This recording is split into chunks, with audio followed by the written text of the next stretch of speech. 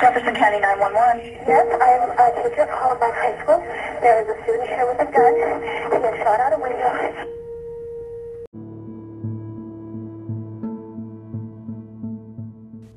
Cassie, Stephen, Corey, Kelly, Matthew, Daniel M., Daniel R., William, Rachel, Isaiah, John, Lauren, and Kyle were all victims of the April 20th, 1999 Columbine High School shooting. My name is Reagan Kramer, your host today, talking about the unthinkable that happened at approximately 11:19 a.m. by killers Dylan Klebold and Eric Harris.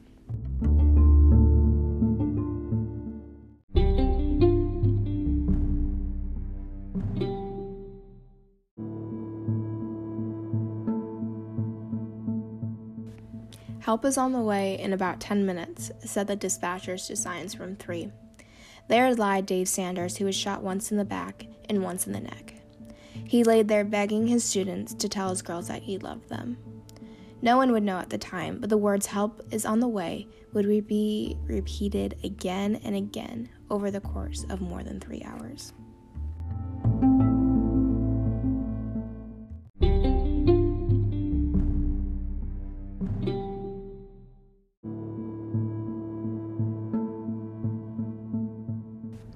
This brings us to our first point today, and that is how sadly the story of Columbine could have been a lot different if police officers and SWAT teams were as prepared as they are nowadays.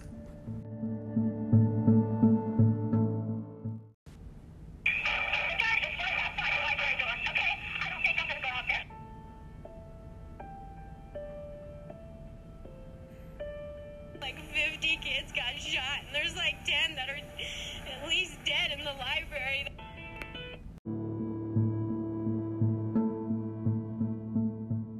Deputy Chief A.J. Deandra was among the first SWAT officers inside Columbine High School. He helped get 189 kids safely out of the school. He shares that day was full of chaos, confusion, and heartbreaking decisions police officers faced on April 20th, 1999. Dave Cullen, author of Columbine, writes that half a dozen cops arrived every minute, but nobody seemed to be in charge. One of the lieutenants of the SWAT teams arrived, but was completely unfamiliar with the school's recently renovated layouts. These teams should have known the layout to be ready for any occasion. One of the big issues in Columbine was law enforcement wasn't trained to go after the shooter.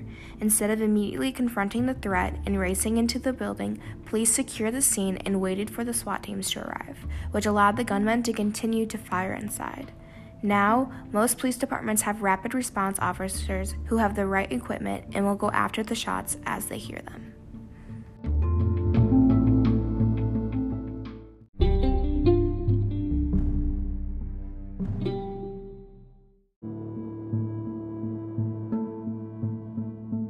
People think about what they could have done to help prevent what happened at Columbine. I don't only think of the actual shooting, I think of the aftermath of Columbine and how it affected each and one of those kids, teachers, and families. Drills weren't typical before Columbine, and now active shooter scenarios are common conversations for kids to have in school no matter where they live. Since Columbine, U.S. schools have undergone many other security and preparation upgrades in the last 2 decades. Local police start storing school blueprints to help map out response plans.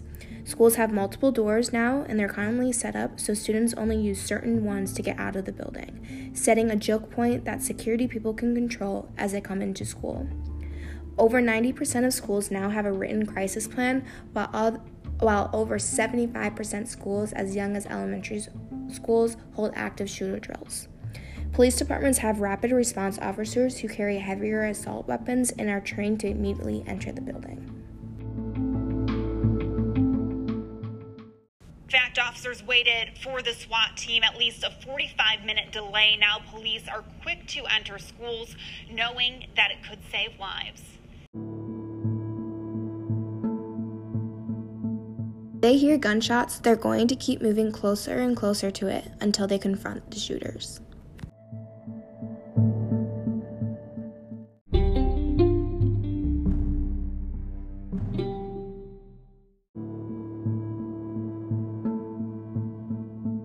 If Columbine prioritized mental health both in the beginning and after the shooting, the outcome of Columbine would have been extremely different. The FBI concluded that Eric was a psychopath who had a lack of empathy, narcissistic traits, and unconstrained aggression. Dylan was concluded to be an angry depressive who showed low self-esteem, anxiousness, and vengeful attitude towards individuals who he believed mistreated him. I think one of the most surprising things is that neither one of them were prior diagnosed with any of these mental illnesses. One of the biggest issues that had happened was schools and parents at home did not prioritize mental health like they should have. Mental health was more characterized as embarrassing rather than serious. Wouldn't it be amazing if we had teachers who were teaching children how to live with mental wellness, with skills to deal with stress, with failure, with anxiety, with negative thinking? She wants those skills taught early on. So does Matthew Mishkin of the Johnson Depression Center. I think by getting them the skills sooner, I think we'll see dramatic changes in how we communicate with each other. If schools back then had done mental health awareness, I think possibly both boys, more so Dylan, would have been able to receive help and would have extremely impacted the outcome of Columbine.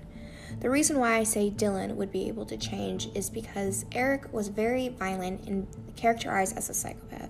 He wanted to hurt others. Well, I think Dylan was just struggling with things within himself rather than the world, and he needed to fix himself before he could fix others. And I think if there was mental health awareness, I think Dylan would be able to fix that.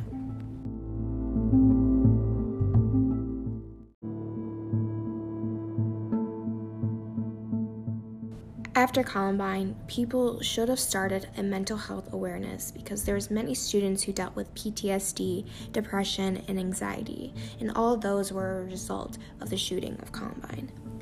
Many of the kids at Columbine said, I'm fine, I don't need to talk to anyone. Each student dealt with the tragedy differently, said Principal DeAngelis.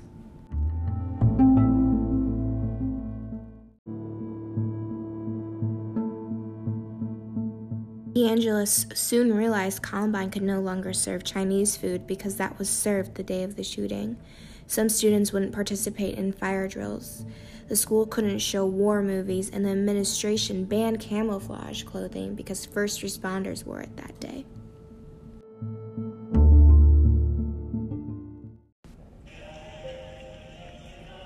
You struggle in the aftermath, feeling guilty that you survived. Your sense of safety and trust has been stolen from you. You can't sit with your back to an exit. You fall to the ground in fear when you hear loud noises. Now you're the girl from Columbine, broken.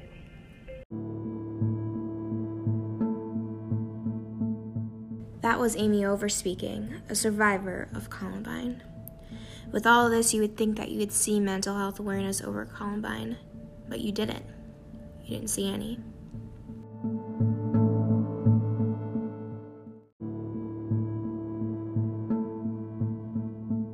DeAngelis, principal of Columbine, had to hide the fact that he was seeing a counselor because it would be deemed to be unfair for his duty.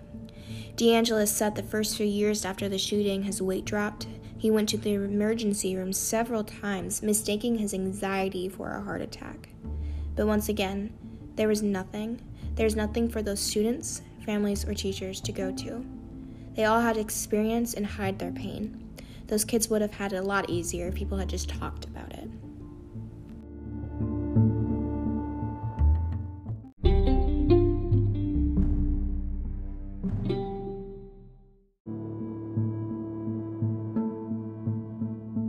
The thing that hasn't changed is that school shootings are still happening, with one after another unfolding in the 20 years since Columbine.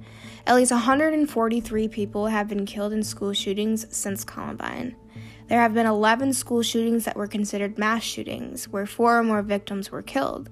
3 of these shootings were Sandy Hook, Parkland, and Virginia Tech, and they were all deadlier than Columbine. The massacre at Virginia Tech in 2007 is the deadliest school shooting in U.S. history. Some captured the nation's attention: the horror of the mass murder of 20 young children and 6 educators in the 2012 Sandy Hook Elementary School shooting in Newtown, Connecticut. Then there was the 2018 shooting at Stoneman Douglas High School in Parkland, Florida, where 17 were gunned down by a classmate. Just like Eric and Dylan, these gunmen will plan weeks, months, sometimes years in advance as they build up. The people who conduct school shootings tend to be affected mentally unwell individuals searching for a sense of social connection and life meaning. They go online, they look at past attacks, and in a way, they connect with not only past incidents, but also past attackers. This description matches both Eric and Dylan very well.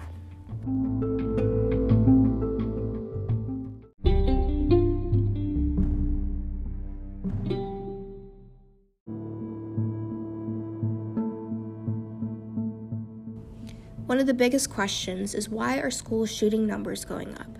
I think many factors play a role in it.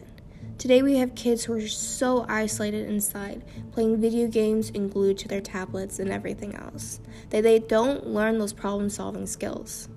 We continue to see poor coping skills and poor conflict resolution skills.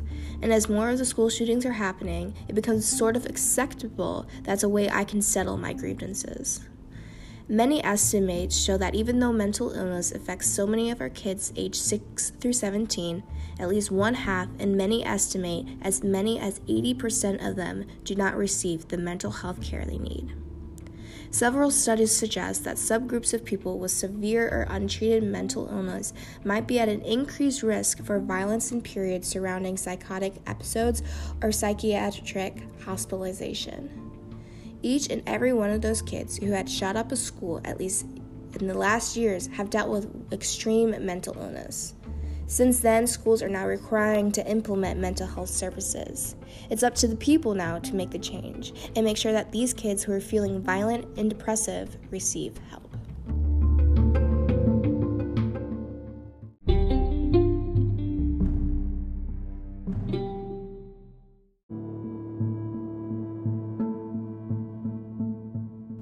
Today we looked at the unthinkable that happened April 20th, 1999. We looked back at all the things that we could have done to change the outcome of Columbine. Sadly, we can't change the past, but we can change the future. It's up to us to face the harsh reality and make a change. I'm your host, Reagan Kramer. Thanks for listening.